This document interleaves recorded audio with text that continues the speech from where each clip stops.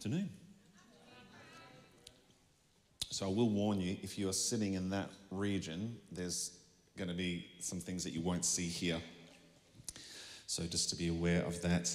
And thanks, Andrew. Yeah. Why is my voice so different to yours, Andrew?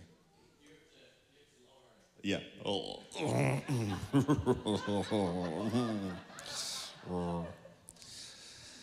Yeah, get rid of that.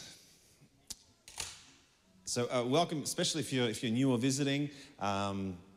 We do things differently around here to normal, not because we're trying to be weird. We're trying to be obedient, trying to love people well, and so even we're like during the week, you know what? Let's just school holidays. We've got families with young ones. It always makes it harder, and so we just like, hey, let's just change it up.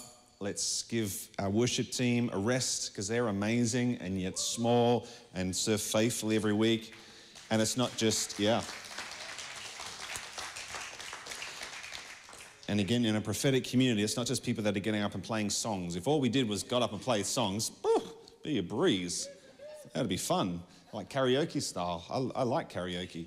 But when you are leading worship in a prophetic community, intercession, warfare, all that sort of stuff, it costs you big time. And it's so worth it because everything we do for Jesus is worth it. But there's a cost associated with that. So it's just great that we get to have a bit of rest in that. So next week we'll probably just have a worship time for the whole time and prayer and different things. And then again, share a meal together. So we're community. We love doing that sort of stuff. But again, one of the main reasons why we gather on a Sunday is again the corporate dynamic of worship and intercession, and then when it comes to the teaching, it is to equip you to live in the majority of time that you spend outside of any sort of formal Christian activity, in particular a Sunday gathering. Okay, so you spend more time not doing these sorts of things. Okay, I've actually calculated the time that you spend doing it, because that's just how I work. So we all have, who knows, you have 168 hours in a week. Every single person. So we all have the same amount of time. It's amazing, isn't it? Yeah. And so if you take out maybe 8 hours of sleep per night, you're left with 112 hours in a week. So 112 hours on average, maybe.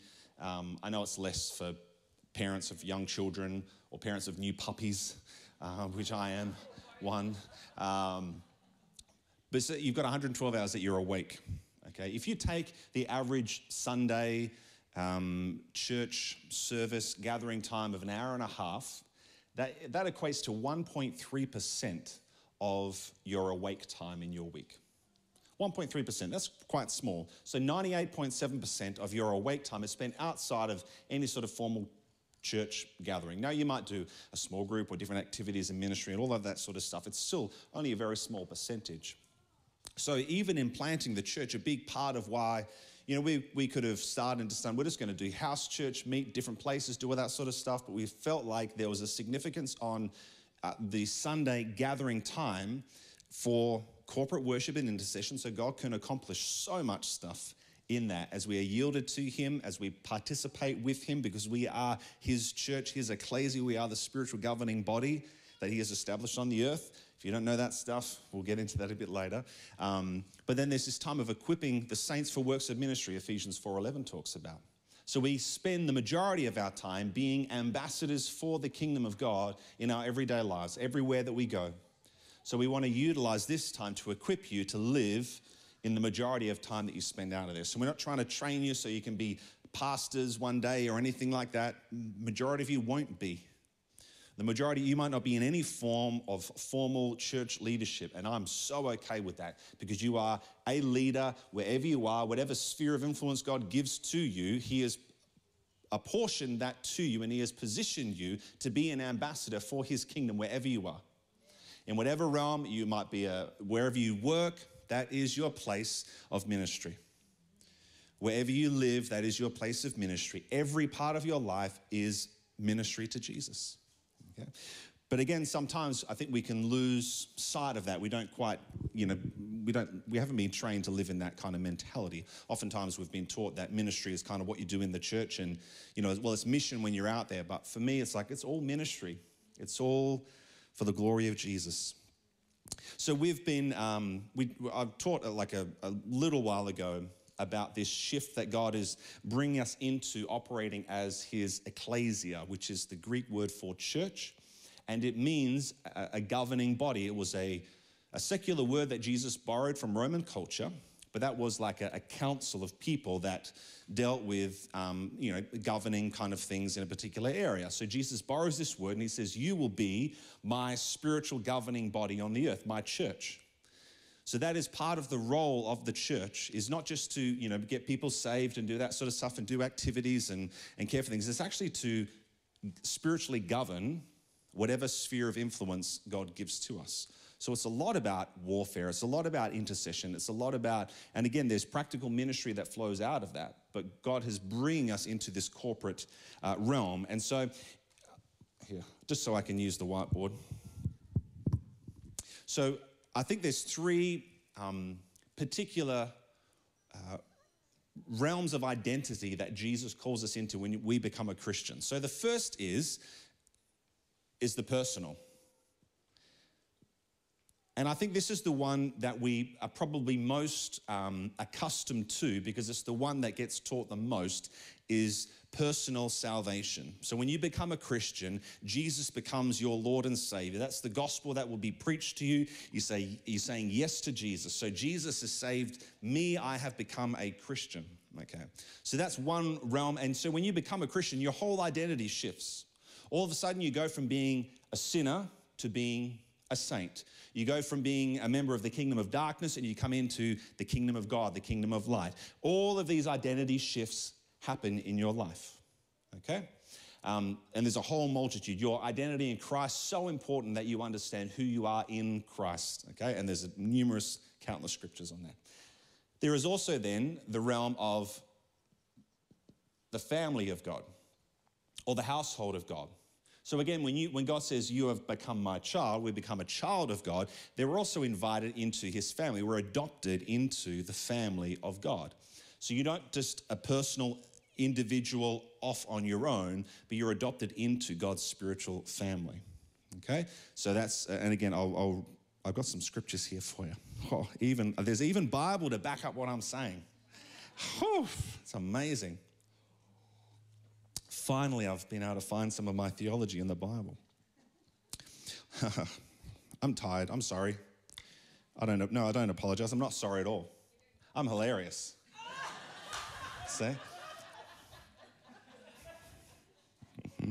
All right, John chapter 1, verse 12 we have here. But to all who did receive him, who believed in his name, he gave the right to become children of God. Amen. Romans 8:16, the Spirit himself bears witness with our spirit that we are children of God.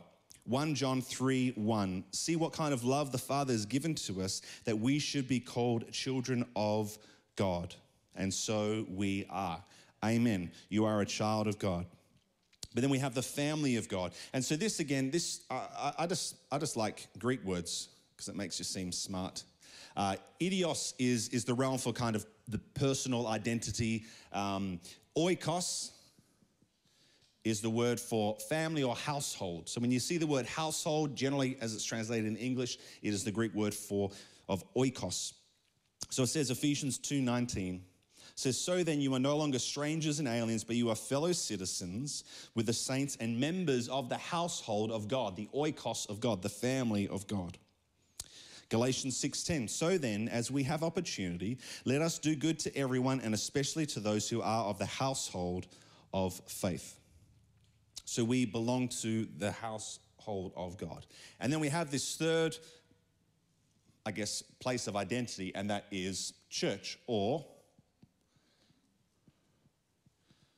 the word ecclesia, okay? So again, we might look at, personal or church and mixing these two together. I think it's important to understand and to create a distinction because they are languaged differently in the Bible. But if we confuse the church with family or family with the church, then I think we lose some of the significance of the role of us as the church of God.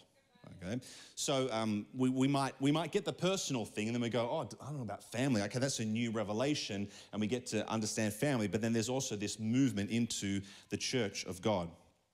1 Timothy chapter 3, verse 14 and 15, it says, I hope to come to you soon, but I'm writing these things to you so that if I delay, you may know how one ought to behave in the household of God, which is the church of the living God, a pillar and a buttress of the truth. And 2 Corinthians 5:20 says, we are ambassadors for Christ, God making his appeal through us. We implore you on behalf of Christ, be reconciled to God. But there's this reality of being an ambassador for Christ. So Christ is the king that as an ambassador would be from one nation to another nation, that we are ambassadors of his kingdom. So in this realm, we belong to Jesus. In this realm of identity, we have been adopted into his family. And in this area, we rule and reign with him as a royal family administering his government on the earth. So I am a child of God who belongs to the family of God, and that family is a royal family. And that royal family rules and reigns on the earth. Now again, as I taught on a few weeks ago, you can go back and watch my other sermons. It's not about domination, but it's dominion. It's ruling and reigning. It's servitude. It's love. It's all of that sort of stuff. It's not control. If you hear the word, dominion, that's just, kingdom is the king's domain, okay? It's not about control. It's not overthrowing governments. It's not doing any of that sort of stuff. And as again, go back to watch the other sermons. Jesus didn't do that. He even taught his disciples, the kingdom that I've come to bring is not like earthly kingdoms. They were expecting it to be an earthly kingdom.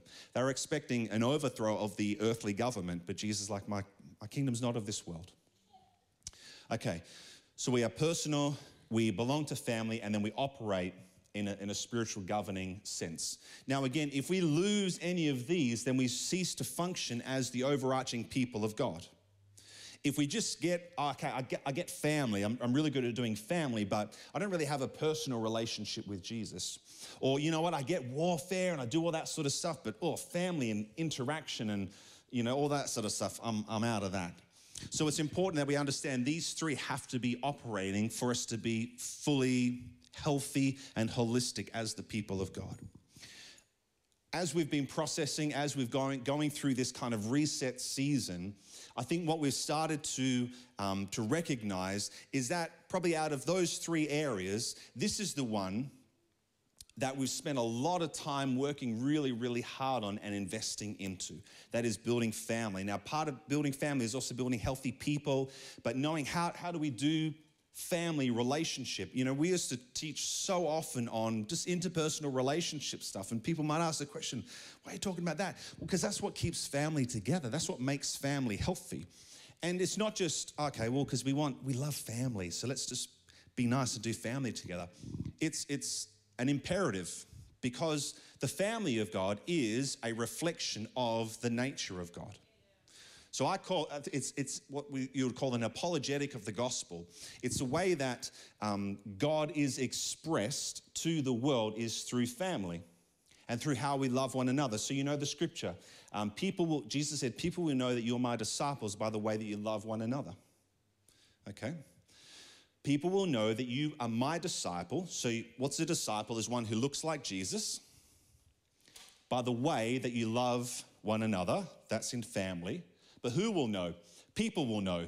Those in the world who we are on mission to will know that you belong to Jesus by the way that you love one another. The world will know. So it means then, number one, I have to be a disciple of Jesus, okay? And I have to learn to love one another in the household of God. But I also have to do that in the presence of other people. But that's sometimes the simplicity of our journey with Jesus. It's not about being spectacular and doing amazing things and knowing how to preach an awesome sermon or any of that sort of stuff. It's actually just loving Jesus, loving his family, and loving the world. It's really simple. I like to sum up the whole of the Christian life in 4 values, which would be love God, love others, make disciples, and bring the kingdom of God.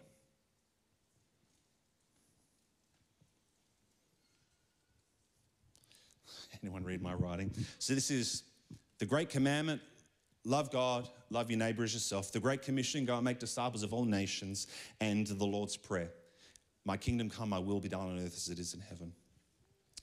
So I feel like we've done this season of really focusing on and developing this idea of family, okay? But whereas we've continued to journey on and we feel this sense of God pushing us, okay, now it's time to start operating more. We have been, but more in that realm of governance, okay? Spiritual governance and operating as the church in that way. What we've identified in that process is maybe where some need more help on the journey of developing actually their personal relationship with Jesus. So it's almost that we have to go back before we can go forward. Now again, when God speaks to us, it's like, well, Lord, our job is to be obedient to what you're calling us into. So we know you've set the way forward for us, but in order to do that, we need to go back to some of the basics, some of the beginning points of our journey. In a family context, when you have mothers and fathers, then you're able to behave like a child, and maybe some of your childish ways get kind of covered over by someone else's maturity. So you can rely and you can lean on someone else's faith journey. You can lean on someone else's passion. You can lean on someone else's understanding. You can lean on someone else's wisdom. You can lean into other people's worship. You can drink from the atmosphere of what happens when we gather together. Okay? Now, all of those things are a blessing and they're a gift, and we don't despise that. That's why for me sometimes, like I love coming along, because sometimes you can be in a low point and you come together with family and God lifts you up. It's awesome. It's amazing. That's still a choice. Doesn't mean that you're immature because you're reliant or you're interdependent on other people. That's called being a Christian. But you're also not in this place of complete dependency upon the church. We're supposed to be dependent upon Jesus. Then we are interdependent with his family. And so in this identification, we're like, okay, Lord, we need to come back to some of these basics of just what it means to be a disciple of Jesus, to be a personal disciple of his, and to understand what that means. Basically, it's me and it's Jesus. What happens sometimes, when global pandemics hit, they can become a revealer for people.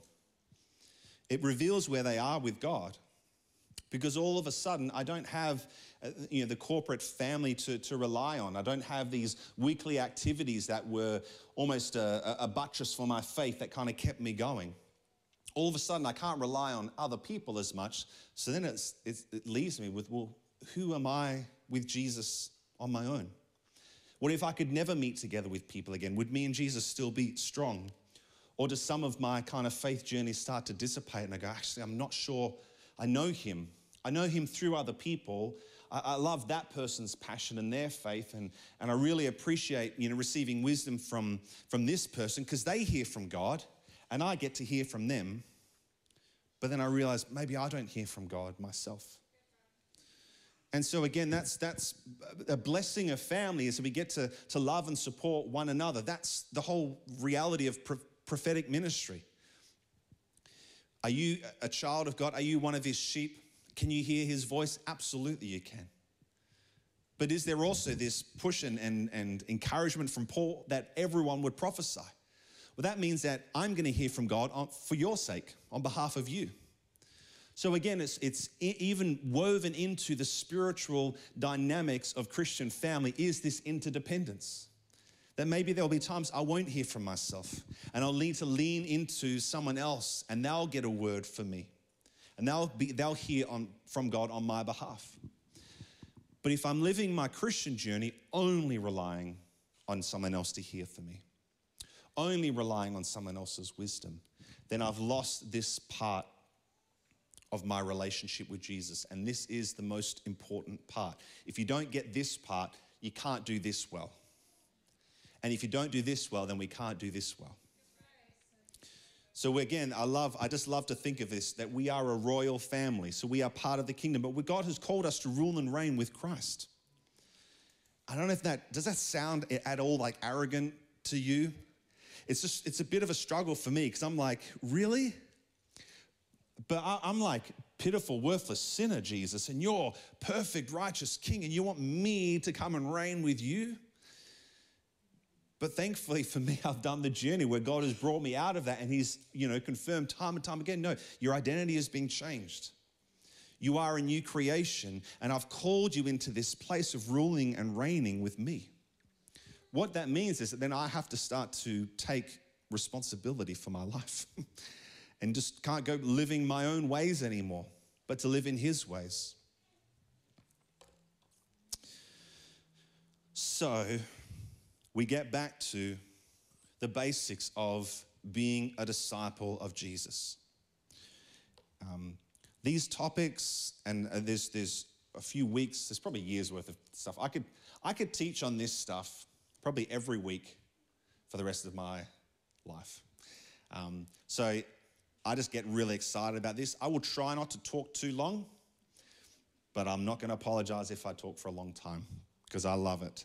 But this is sort of stuff, this is foundational dynamics that if we miss these things, then we end up doing a whole lot of activity that doesn't produce the right kind of fruit. We can get caught up doing so much Christian activity. And it kind of it's good stuff, so you can't argue with it. You can't say it's bad or it's evil, but it's not necessarily what God would have, and it doesn't necessarily have the lasting fruit. But it's the character of Christ formed in every individual, then that being expressed in the family of God, and then operating governmentally. Again, I think family and church, that kind of language, it's very normal language in our culture. It's like a draw card for people. Hey, come and be family. I mean, you can listen to Christian radio 98.5. We're family. I don't know how they're family, but they're family. But it's something that we get drawn to. Ooh, family, I like family. Yeah, I mean, some people hate family, but a lot of people like family. They like the vibe of family, Maybe because I can trade in my family. I can have that family. And not me, I love my family. I'm not saying anything like that. But I think sometimes it can be family where we're just drawing people in and having lots and lots of children. We're not necessarily focusing on those children coming into maturity and becoming parents themselves one day. We're not necessarily focused as well on them children coming into maturity and then expanding the reach and the influence of the King and his kingdom. But we get caught, so we just build family, and we build family. We do lots around building family, getting people in and doing that sort of stuff. Now again, is it bad for people to get saved? No, it's not. Is it bad for the church to grow numerically? No, it's not. It becomes unhealthy though when this isn't a priority and this isn't a priority. If that's the only thing that we're doing, then we're lacking hugely, and we won't have the impact that I believe Jesus died on the cross for. His kingdom won't come and his will won't be done. Some people will get saved and one day they'll go to heaven. That's good. Can't argue with that. It's not a bad thing.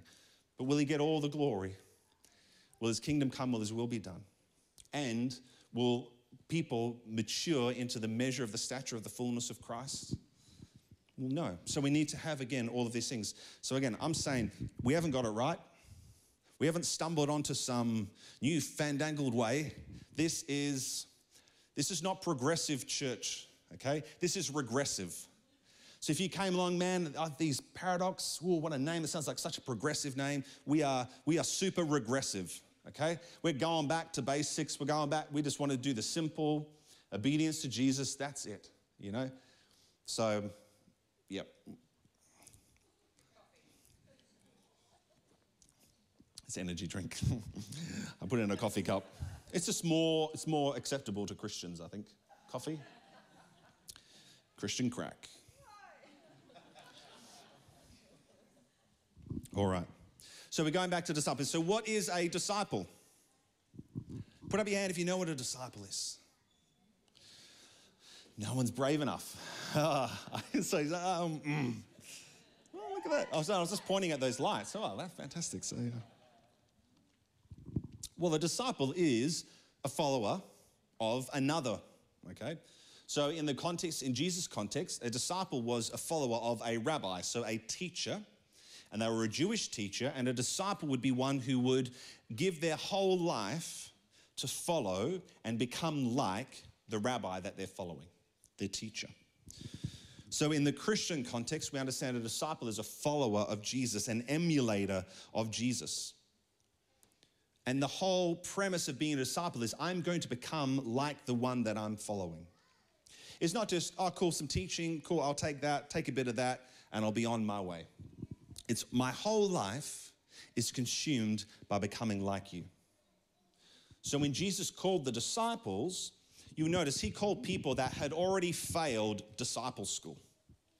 So you knew probably around the age of 12, that's when you were primed, ready, and someone would, potentially call you or get you on that journey to becoming a disciple of a rabbi.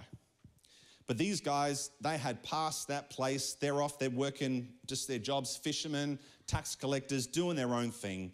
They are not the cream of the disciple crop by any means whatsoever.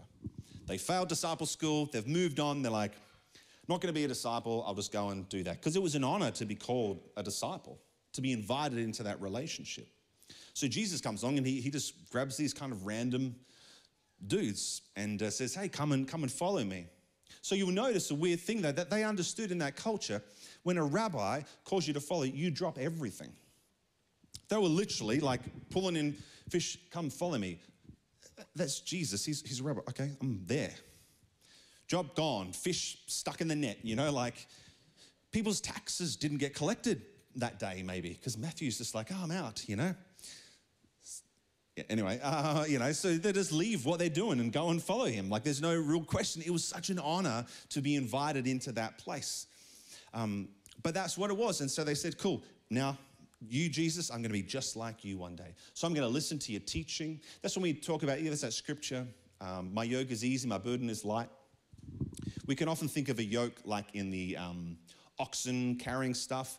In that context, that's not the yoke that Jesus is speaking of. A yoke for a rabbi was the rabbi's teaching. So when he says, my yoke is easy, it means my teachings are easy to comprehend. And really it is. The Bible can be complicated, but Jesus keeps it pretty simple. Love me, love other people, go and make disciples, and see my kingdom come and my will be done. Okay? So that's why I'm the kind of person, I love to boil it down to simplicity. Keep it simple. Because then it's graspable, it's communicatable, keep it simple. Now, life is complicated, but we need to sometimes just boil stuff down to the simple things. So he calls these people to follow him, and they're going after Jesus now in every way. Now, again, it's not just something where I'm just going to learn the words that he says. When we become a disciple of Jesus, it's about being like him. It is being, doing, and telling. So it's to be like him. Now, this is the radical, amazing part of the transformation of the individual. I love this. Jesus is not about behavior modification. He doesn't want you to change your behavior. He wants to transform your heart. When your heart is transformed, then your behavior is naturally transformed. Because my behavior is going to come out of that place of my desire. Where did my desire reside? That's internal realities. So when my heart is changed, then my behavior naturally changes. But he cares about our being. So I am to be like Jesus. We are being transformed into his likeness. Amen? We are being transformed into the likeness of Jesus. So part of our journey, again, it's not just to be a good Christian and not to attend different Christian activities. It's actually be transformed into his likeness. We are to be like Jesus. And then he calls us to go and do his works. Heal the sick, raise the dead, cleanse the lepers, cast out demons, love, serve, give, release his shalom, peace, all of that kind of crazy, radical, awesome stuff. He calls us then to do. So it's not just about, well, I'm just going to worry about me. Okay, I'm just going to try and be the best person that I can. But there's also a doing aspect to it as well. It's not just being him in your nature, it's actually seeing that flow out into all of your behavior. But we don't want behavior without nature, because that's called hypocrisy. Okay? But then there's also the reality of telling other people about Jesus, putting a language to why you are the way that you are. I'm not a nice person because of me. I'm nicer today than I was a year ago because of Jesus. I'm more generous today than I was 5 years ago because of Jesus. So there's a telling dynamic to that we're always proclaiming the goodness of Jesus. We're always telling people about Jesus because he is so awesome. So amazing. So you can't be a Christian without being a disciple. And you're not a disciple if you're not pursuing being conformed to the likeness of Jesus. You can't be a Christian without being a disciple, and you're not a disciple if you're not pursuing being conformed to the likeness of Jesus.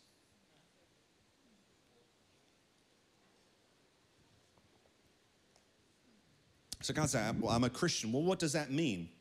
You won't find the word Christian in the language of the scriptures. That kind of came later on. They called them little Christs. Yeah, they were. They looked like him. They're like, hey, you look like Jesus. Just little versions. I call him Mini-Me. So to say, well, I'm a Christian, well, so are you a disciple? Well, yes, I'm a disciple. That means you're pursuing becoming like Jesus. Wow. Pursuing, that means like action, like I'm actively doing something. That is it. But it also means I'm actively pursuing being transformed into his likeness. I'm doing something about it. I'm not waiting for someone else to do something about it. You know, we talked to Amy shared last week about our pastoral culture, and one of the things of being in a culture of family is that we confront one another on things. We point out stuff that we don't see. Some of that wouldn't need to happen if we're on our own journey of pursuit and pursuing righteousness. So if you feel like, oh, I'm constantly just being confronted about stuff, then you're welcome to go and look in the mirror. King David, search me, O God, and know my heart. Reveal any wickedness within me. He went before the Lord and said, search me, God. Don't just want to hide in ignorance, Lord, and hopefully no one notices the bad stuff. Let's just live in denial and do that sort of stuff. And then someone who sees it has to be the one that comes up and potentially gets all the backlash from saying, hey, by the way, there's some stuff there that's not too healthy. But then if that was to happen, then we should say, oh, thank you for telling me. I'm so glad that you told me when my life is out of alignment with Jesus. Yeah, no, that way that I spoke, that's not the way that Jesus would speak. But I'm so glad because my whole life is all about becoming like Jesus. So again, confrontation all of a sudden has a sweetness to it because you're like, oh my gosh, you've just shown me a way. I was stuck in a lie and you've just shown me the truth. Thank you, because we are both working together for me to become more like Jesus. That's what we spend so much of our time, so many countless hours in meetings, fighting for people to know what it is to follow Jesus, to know, and then to reveal, hey, there's just some stuff you're not seeing here. You're not reflecting Christ. If you look at Jesus and you see something in him that's not in you, pursue it. If you see something in you that's not in Jesus, crucify it. It's really simple. But again, if we're all on the same page, hey, we're all disciples of Jesus, which means we are all pursuing becoming like Jesus, then anything that is pointed out in your life that's not like Jesus, you should be like, thank you for telling me. I'm so glad. I'm going to go take that before Jesus. I'm going to have him transform my heart. I'm going to get some prayer ministry, whatever it takes, because we're all going after the same thing. Amen? Amen. Ephesians 5, chapter 1 and 2, verse 1 and 2. Ephesians chapter 5, verse 1 and 2. There we go.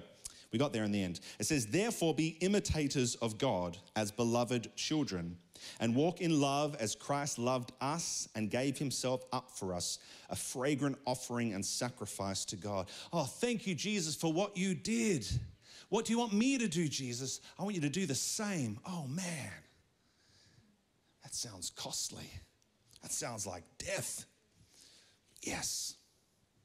But in the kingdom, life always comes on the other side of death. Jesus isn't interested in killing you. He's interested in resurrecting the new you, which involves, you can't have a resurrection without a crucifixion.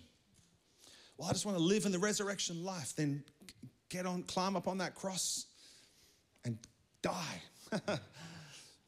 But there's, again, as Jesus endured the cross for the joy set before him, that's our reality. It's like, well, Lord, this is going to hurt, but the resurrection on the other side is going to be so much more glorious.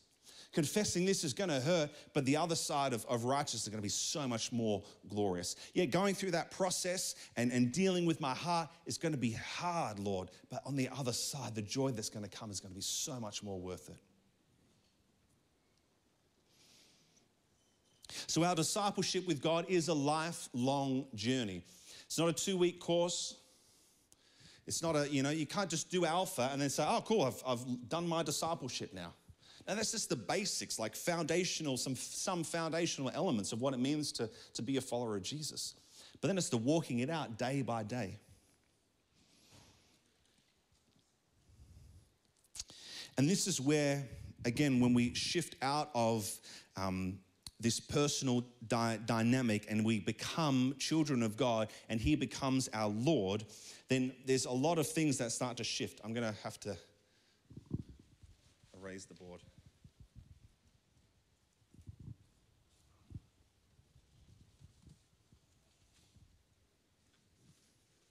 Just talk amongst yourselves. All right.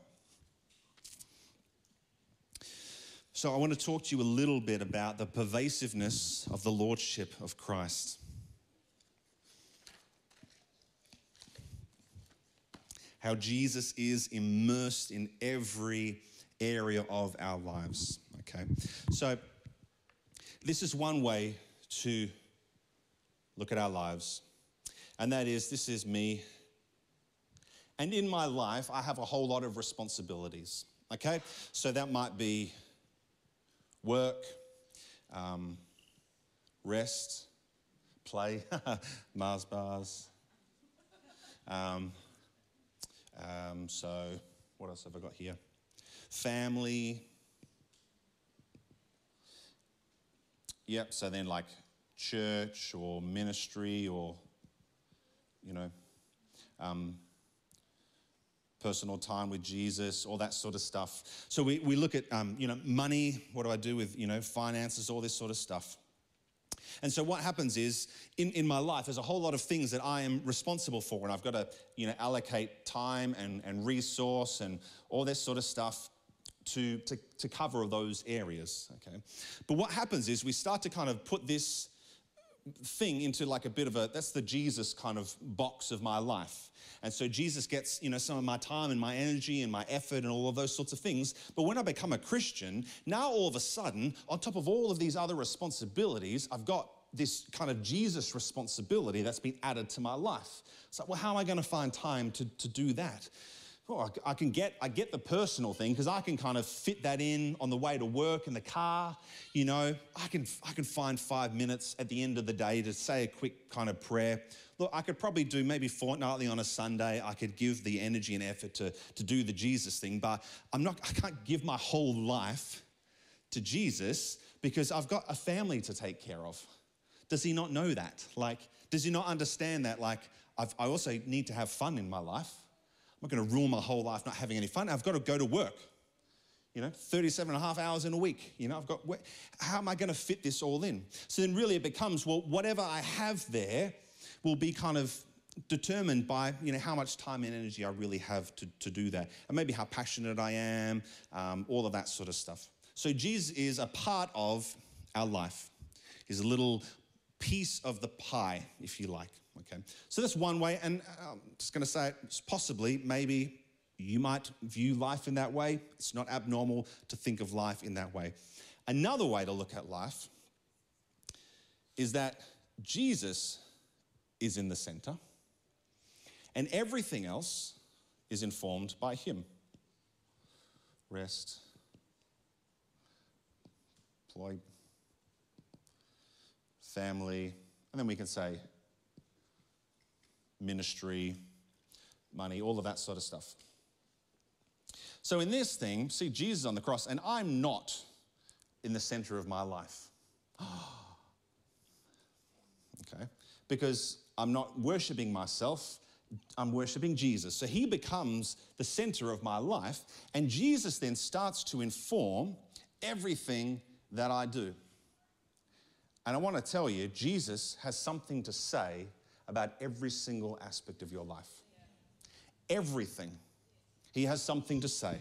Now, again, when we get stuck in our paradigm of kind of Christendom, that we start to then think, well, okay, so he's going to just Christianize everything in my life.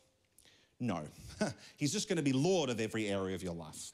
Okay, so this is not about saying, okay, my play, well, I guess then my play is going to be, I have to be reading my Bible. That's the only way I'm allowed, and work. Well, I guess I've got to, if Jesus is Lord, then I probably have to go work for the church then. My family time, well, I have to sacrifice that because I've got to serve in ministry and do these sorts of things. And none of that sort of stuff. It just says, well, what does Jesus say about how to lead my family? How does he inform that? Is Jesus Lord of my family, or is that my responsibility? No, when I become a child of God, when I'm invited into his family, my family becomes Jesus' responsibility, and I'm a steward of what is his, okay? Same with my money. This is often something we talk about, with tithing. We are a tithing church. We don't take up an offering every week because, in my opinion, to do so would be to treat you like an infant. You should be responsible enough to know how and be informed by Jesus to what to do with your money. If I have to tell you every week, there's something wrong with you. Yeah? Because you're not, it's kind of weird, but I just know it's important in the church because we need money. So then they teach every week, but I'm kind of like, that's kind of weird. That's the one thing that we teach people every single week. We've got to give them a new teaching about money because they didn't get it the last 51 weeks of the year. They haven't learned yet how to manage their finances well with Jesus, okay? So I'm like, we will teach on it sometimes, but that's a discipleship journey to know that, okay? But anyway, side note, freebie, what we sometimes think, well, this is God's, and the 90% is mine, okay? You might think that, well, I give my 10% to God and I keep the other 90%. Wrong.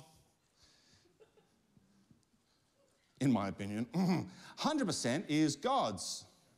100% of my money is God's, okay? Now, what do? Is I take 10% and I give that to the church, and they steward that 10% on behalf of God. And the 90%, I steward on behalf of God. So nothing belongs to me anymore. Because I gave my life away. I was crucified with Christ. I'm a new creature. Creation? Creature, creation. But it's just a kind of another principle there where we start to we segment out our life. We say, which part's God's and which part's mine? It's like, it's all his. And I'm simply a steward then. So my workplace, well, what does God have to say about not just where I work, but how I live in the midst of my workplace? That is your primary place for most people. That would be your primary place of ministry and mission for God. Same thing. That's where you're going to be planted to bring the kingdom of God, to be a disciple of Jesus, to be a member of his family, and to be an ambassador for the kingdom is in that place. But what we do is when we segment out our life and we go, oh, well, I've got this little ministry bubble that I do at a particular time during the week at a particular place, ministry done, tick. Whereas in this understanding, which I think is a more biblical one, everything is ministry. I minister to my family, I minister to my work colleagues, I minister to random people, strangers in the street. And again, I'm not talking about necessarily like preaching at them. It might just be loving them, serving them, being generous, being kind. Like there was a couple of kids at one of those skill tester machines at the shop, and they were like looking up, and I could just tell by looking at them, not as a judgment, that these kids, they probably didn't have the money to do that. They were just waiting for the mum. And I think again, when the kids are that young and they're kind of left alone, remember the shop. I know the community that I live in. So I just walk up, they're kind of playing it, and I just tap my phone on and give them there you go, kids, and let them go. But just little stuff like that, just to love on some little kids who probably would never be given that opportunity just to play on a game, which my kids do all the time. And, well, they don't when I tell them, like, I said to one of my kids, they're like, can I spend my $5 on that? I'm like, sure. Or I can take your $5 and put it in the bin, because that's pretty much what's going to happen. So, but they insisted, and they didn't win, and lesson learned. Yep. So do you see there's that difference where Jesus informs everything? This is where Jesus is Lord. So this is where Jesus is part of my life,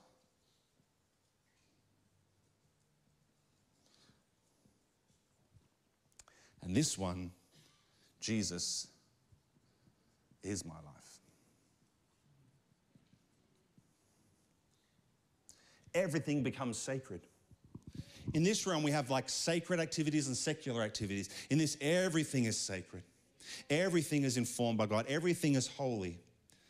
Everything is a pursuit of righteousness. This is Galatians 2:20. I've been crucified with Christ. It's no longer I who live, but Christ who lives in me. Well, if we take those scriptures literally, because they are like that spiritually, I've been crucified. I don't live anymore.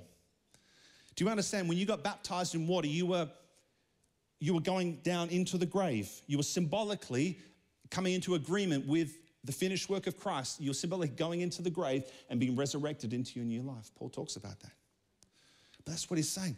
It's all Jesus. I gave the lordship of my life over to him and said, you be Lord. Everything is informed by Jesus. And you know what? Christianity is designed for everyday life. It is. It's just woven through every part of your life. But I think sometimes it may be how we've been taught, and as generations that have gone before us, we've had this kind of compartmentalized view of church and ministry and life and all of that sort of stuff. I'm saying, no, it's every part. He informs every part. If he is not Lord of all, he is not Lord at all. If Jesus isn't Lord of all of your life, then he isn't Lord of any of it. He's not going to take second place. He has way too much self-value. He's God, he's holy, he knows where he belongs, and he won't allow himself, because it would be unrighteous, which would be anti-God, for him to be positioned anywhere else in your life. And as I've said before, we can choose to not live as though Jesus is Lord, and what we miss out on is all the benefits of his lordship. We get this like we're calling him Lord, but we're not living in that way, so we don't get any of the benefits of his lordship. We don't get his covering and his blessing and his righteousness and his growth and his peace, all of that. All the fruit of the kingdom doesn't start to manifest in my life. So you might find if you're living in this kind of way and you're not experiencing righteousness, peace, and joy in the Holy Spirit, you're not experiencing love, joy, peace, patience, kindness, goodness, gentleness, faithfulness, and self-control, it might be because you've put him in a box. And he's like, sorry, I'm not going to be in that box. You want me to be Lord, then everything that is with me comes with me and you get access to.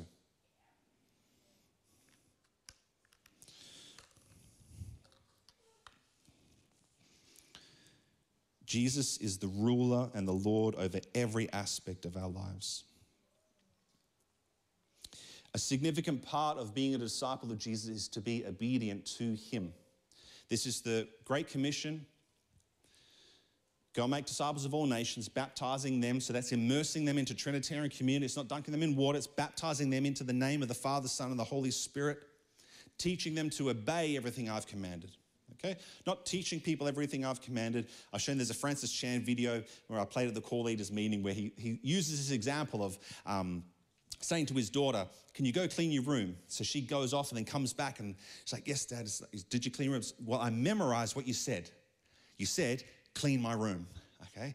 And now I'm going to go away and get my friends over and we're going to have a study around what it means to clean my room, what it would look like. And he goes on this whole rant. But that's oftentimes what we do. Neil Cole is a writer of a bunch of books, one of them Organic Church. But he says the church of today is educated beyond its obedience. We know way more than what we do. And the danger of that, you might think, well, that's good, we know a lot. But if we know and we don't do, what does Jesus call us? Fools. He says, if you hear my words and you obey them, then you're a wise builder who builds his house on the rock. That's Jesus. And the rain and the storms come and you stay upright. If you hear my words and you don't obey them, you're a fool. You're like a fool who builds a house on the sand. The wind comes, the rain, the storms, and everything gets demolished. So obedience is super important to Jesus, which means it should be super important to us.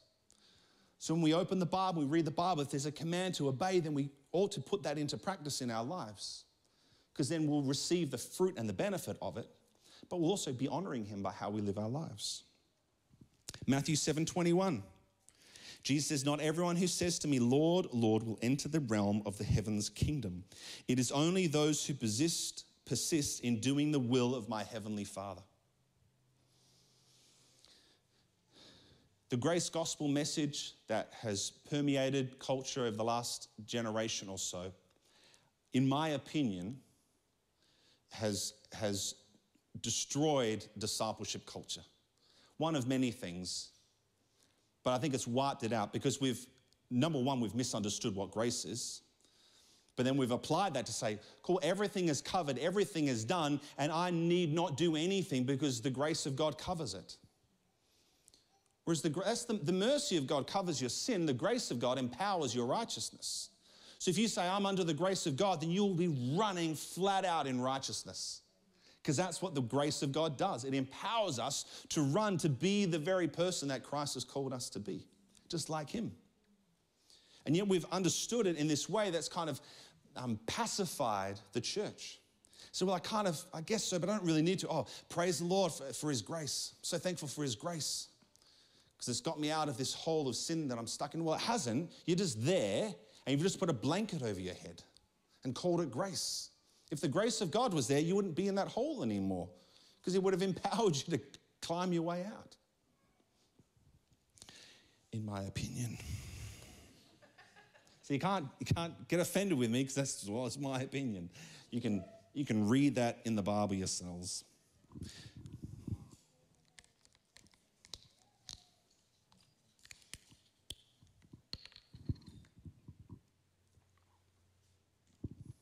If you read Matthew 7:21, not everyone who says to me, Lord, Lord, will enter the realm of my kingdom.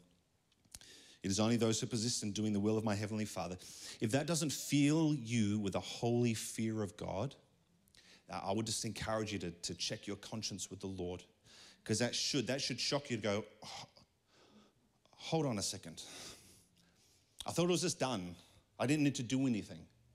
Well, there's a whole lot of doing that Jesus talks about in the Bible. Whole lot of doing. You can't take his place on the cross, but you better believe that he has an expectation that you will walk it out in your life. The call to be a disciple. We think, yeah, cool. Oh, imagine if Jesus came through. Hey, would you like to be a disciple? Sure, Jesus. I'll just check my calendar.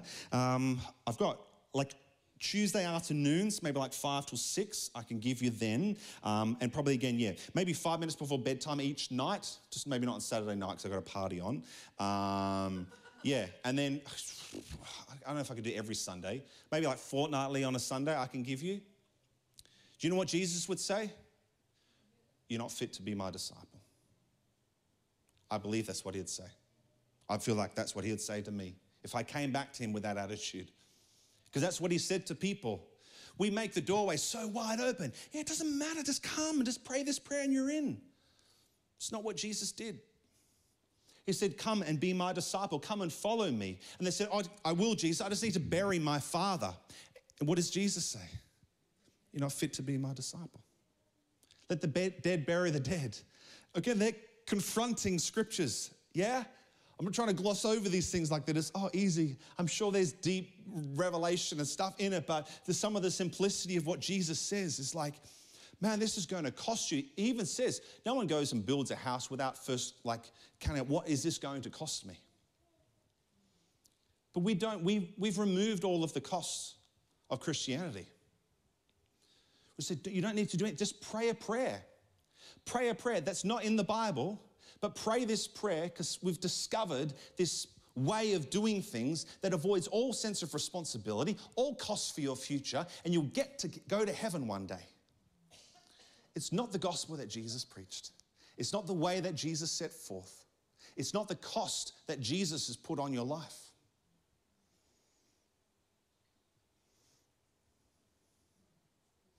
This is the danger. We've been hoodwinked. The church has been,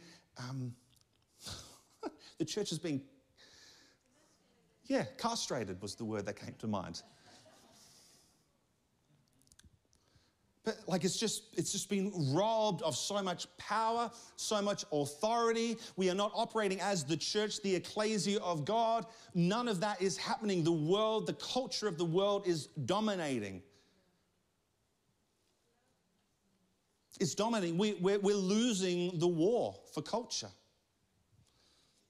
The church is anemic and weak and pathetic in so many ways. And I say that as someone who loves the church, and that's why we're here. It's like that's why we're willing to count the cost. And even if it means preaching sermons that people don't like because it confronts our comfort, but it's like, but surely this is what it looks like to be faithful to him. And surely this is the way that is going to actually bring genuine transformation to culture, that's going to get him the prize that he died for. It's going to cost us. Now, again, I'm not saying then, quit your job and come and work 24 hours a day in the church. I'm not saying that. I'm saying take whatever sphere of influence you have and put it under the lordship of Jesus and wake up in the morning and say, Jesus, what do you have for me to do today? How is your kingdom going to come today, Jesus? How are you going to transform my heart today, Jesus? How can I love well today, Jesus? And just be yielded to him. It's really simple. But it'll cost you everything. Just like it cost Jesus everything. But if it cost him everything, don't expect that it's going to cost you nothing. Romans 8:29, for those whom he foreknew, he also predestined to be conformed to the image of his Son, in order that he might be the firstborn among many brothers. Jesus was the firstborn among many brethren. That's you and I. That's his expectation, that we'd be conformed to the likeness of Jesus. Romans 8, it goes on, what's this? Matthew, no, where am I going? That's Romans 8:29 as well. Oh, this is a different version. Passion Translation. It says, for he knew all about us before we were born and destined us from the beginning to share the likeness of his Son. This means the Son is the oldest among a vast family of brothers and sisters who will become just like him. Amen. But this discipleship journey is not just about, I'll go and do this. It's show me how to do it. Jesus showed the disciples how to live in the way that they were supposed to live. So for you and I, we are not just disciples of Jesus, but we are called to be disciple makers. But that means that we journey with people and we show them how to live in the ways of God. We show them how to walk with Jesus. We show them how to pray. Like we teach them, we journey with people on that discipleship journey. Journey. So why should we make disciples? Well, it's a command. That's a pretty good reason. It wasn't a suggestion. Jesus wasn't saying, look, if you get bored, if you get some time, would you mind going out and making disciples of all nations? Just, if you don't mind. It's a command. So as a disciple, that's what I'm commanded to do, to go and make disciples. And now again, I'm not going to make disciples of me. I'm going to make disciples of Jesus. So again, pointing people to Jesus. But it means if I don't have a strong, vibrant, personal relationship with Jesus, then I can't teach someone to have a relationship with someone who I don't have a relationship with. So again, we're coming back to this simple premise of us being disciples of Jesus and learning. And when I say all of that, this is not just here, go and do it. We're going to journey you, this whole community, through that. Now you might be, man, I have a vibrant, passionate, awesome, amazing relationship with Jesus. It's like awesome. Then you will get to help other people on that journey, okay? So we're not saying, this is not to condescend or anything like that. Like people aren't doing that. I'm sure maybe all of us are. But if to give us some principles that we can apply, some tools, and we can take that as we go out and make, because maybe you're saying, I am on fire for Jesus. And then my question would be, and who are you discipling? And they say, nobody. And they say, well, then we're going to help you to do that, okay? But in terms of just daily rhythms and weekly rhythms, and we're going to give you resources and tools as to how to do that. Not just because we want you to have a vibrant, life-giving, in-love relationship with Jesus, okay? So don't feel like this is all just going to be dumped on you. We're all going to do this journey together because God does that with a family. He takes us all through. So again, we are to make disciples who make disciples. So we need to have a reproducibility of this discipleship process. So again, that's why I love to keep it simple. Give it simple. Give it a framework. That might work for some, might not work for others, but the end goal is what we're after, okay? So the end game is people being transformed to the likeness of Jesus, belonging to his family, and then as a royal family operating to administer the kingdom of God on the earth. All right, I've said a lot, but I don't want to take up all of your afternoon.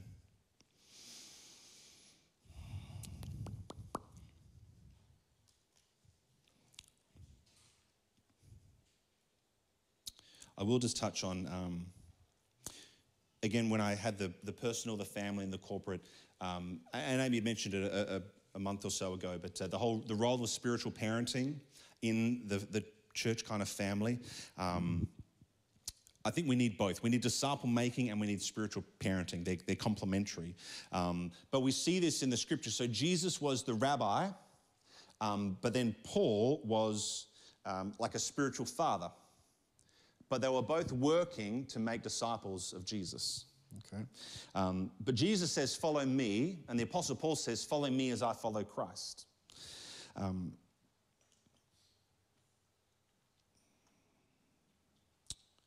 All right, 1 Thessalonians 1, verse 4 says, for we know, brothers loved by God, that God has chosen you, because our gospel came to you not only in word, but also in power and in the Holy Spirit and with full conviction. You know what kind of men we proved to be among you for your sake. And you became imitators of us and of the Lord. For you received the word with much affliction, with the joy of the Holy Spirit, so that you became an example to all the believers in Macedonia and Achaia. So again, there is this role of integrity-based relationships. So I'm not going to teach you to follow a God that I don't follow.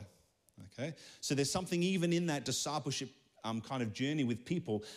If I'm to disciple somebody, I'm discipling them to know Jesus and to be a follower of him, but they're also going to follow and emulate my life because I'm following Jesus.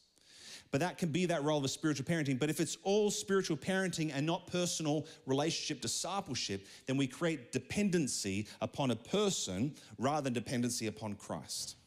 Okay, so there's a complementary role there where spiritual parents can encourage and exhort and bless and confront and do all of those sorts of things, but it's always pointing people back to Jesus. Okay, so it's those two things working together. That's again the role of our life hubs, where that primary, when we go from as an individual and then we connect in with a spiritual family. That's what our life hubs are for. Now again, we're doing a journey with life hubs. We're just going to cruise to the end of the year when it comes to life hubs, and then re-inform the intentionality of what we're doing there. Because again, we've done family well, now it's going to be transitioning our life hubs as people are on fire for Jesus in their personal lives, participating in the family as a life hub, but then going out and living on mission for Jesus, okay? But even for me, it's like if I know the end game, even of my life hub is more than just this little family of people.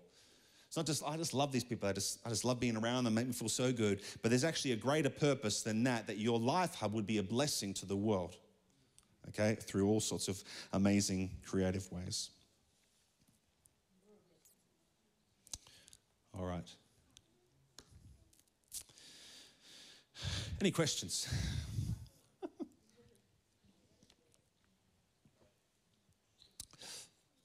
I understand this is part of kind of reforming Christian culture in a way. I'm not trying to like poo-poo our history, other churches, anything like that. I'm just saying I just feel like for me, I can't give my life to something that I don't have a conviction that is biblically and most true from whatever revelation that I have. So I encourage you, go and search the scriptures yourself. Don't take my word for it, but look at the weightiness of Jesus' words and what he calls us to. I've got a great teaching on, I think, a right understanding of the gospel and how that naturally flows into discipleship, which I'll bring another time soon. But just to understand this call to conformity to him, this call to him being central and Lord over all is so important, because we won't actually be able to walk in the fullness of what he has for us individually, as a family and as the church, bringing his kingdom, until we understand that we're yielded to him in every way. Now, again, it's not, I want to make so clear, we're not asking people to do more ministry or give more time. But again, we've got the prayer room, which is corporate intercession, okay? It's yieldedness to him, it's learning as well, as always equipping as well as behaving. But it's not to say, oh, now I have to do that 3 times a week because there's activity happening. No, you ask Jesus, Jesus, do you want me to be part of or when do you want me to be part of the prayer room? That's probably a better question. But Lord, you're calling me to this. And says, I want you to go on this day. Well, Lord, I've got this thing on this day, or I work on that time, Lord. But if you're saying for me to do it, then I know that you'll provide for me. But you see, we get Christian activities, and then I go, well, I'll determine based upon how much time I have left over sometimes as to how much I can give.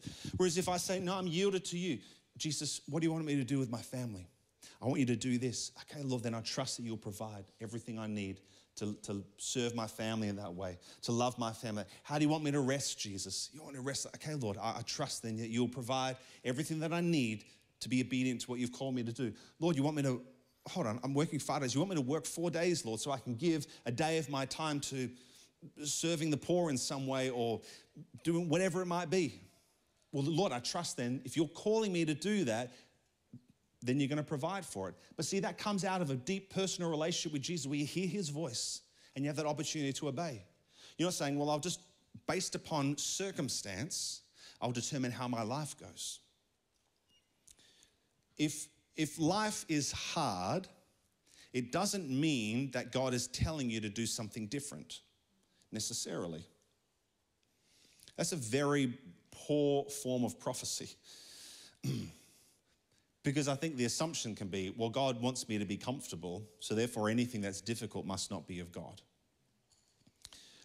If you know his voice, then even in the midst of difficulty, he'll give you the reason as to why. But don't assume that just because something's hard, that's not God. Because God will call you to do hard things.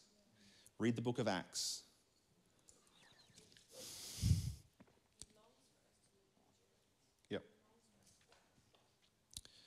Yep. Finding joy in suffering and all that sort of fun stuff. So anyway, what a downer of a message. Whew. Jeepers.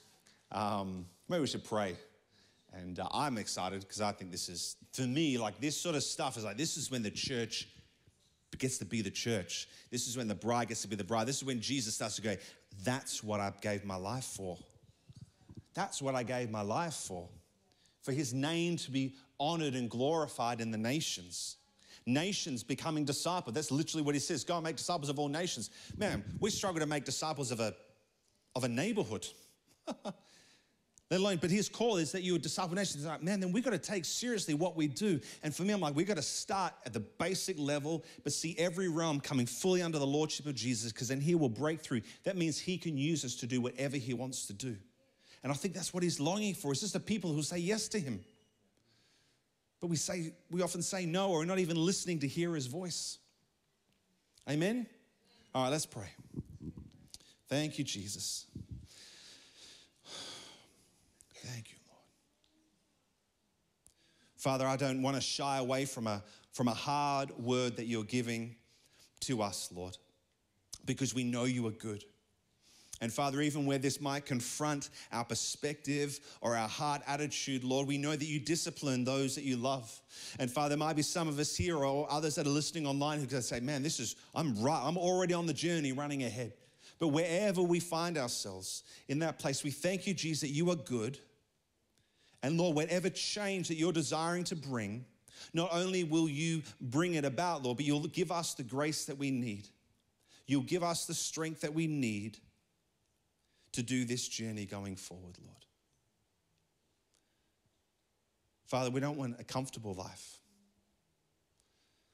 That's why you sent the Comforter, Jesus, because you knew that we would face hardship in this life. But you've literally come and made your home in us, Comforter. So we always have access to comfort. And it's not in the fridge. It's not in a little box mounted to a wall. It's not at ebay.com.au. It's the Spirit of God living in us, Lord, that we can have your comfort in the midst of every circumstance, Lord.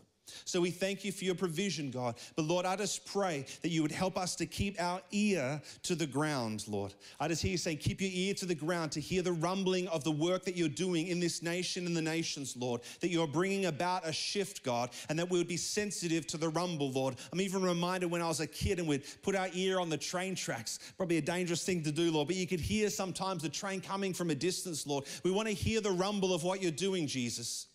We want to stay tuned in, Lord, but as it is a low rumble, God, you're not necessarily going to come to the popular, Lord. You're not going to come and make yourself abundantly known. You're going to come to those who are seeking you out and searching you out.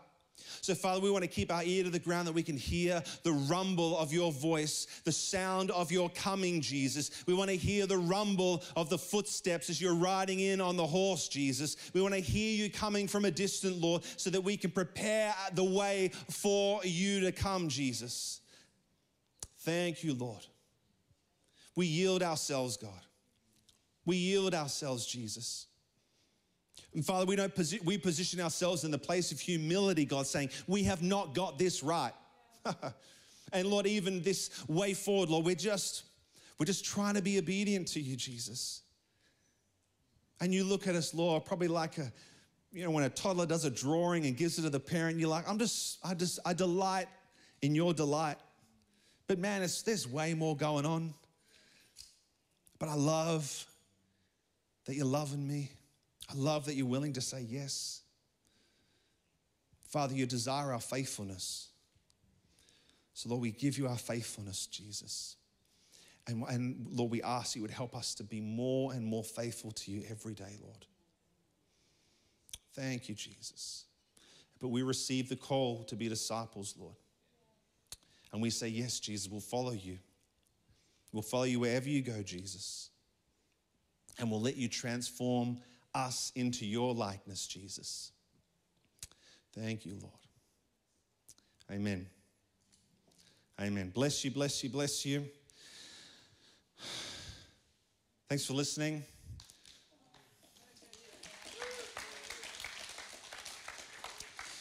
Awesome. Hey, if you need prayer, we'd love to pray for you. If not, you're welcome to head out. There's dinners in the foyer. Okay. It's $2. But if you're visiting, free of charge, just say, I'm visiting here today. If not, Brett will get you covered. Yeah, we're all visiting today. But it's not meant to be it's just to help kind of cover the costs. If you, please look for somebody that you don't know. Say, hey, let's go and have a pie together and get to know them and connect. So stay in here if you want some prayer. Head out there if you want a pie. Bless you, love you. Stay connected over the holidays with your Life Hub. Bye-bye.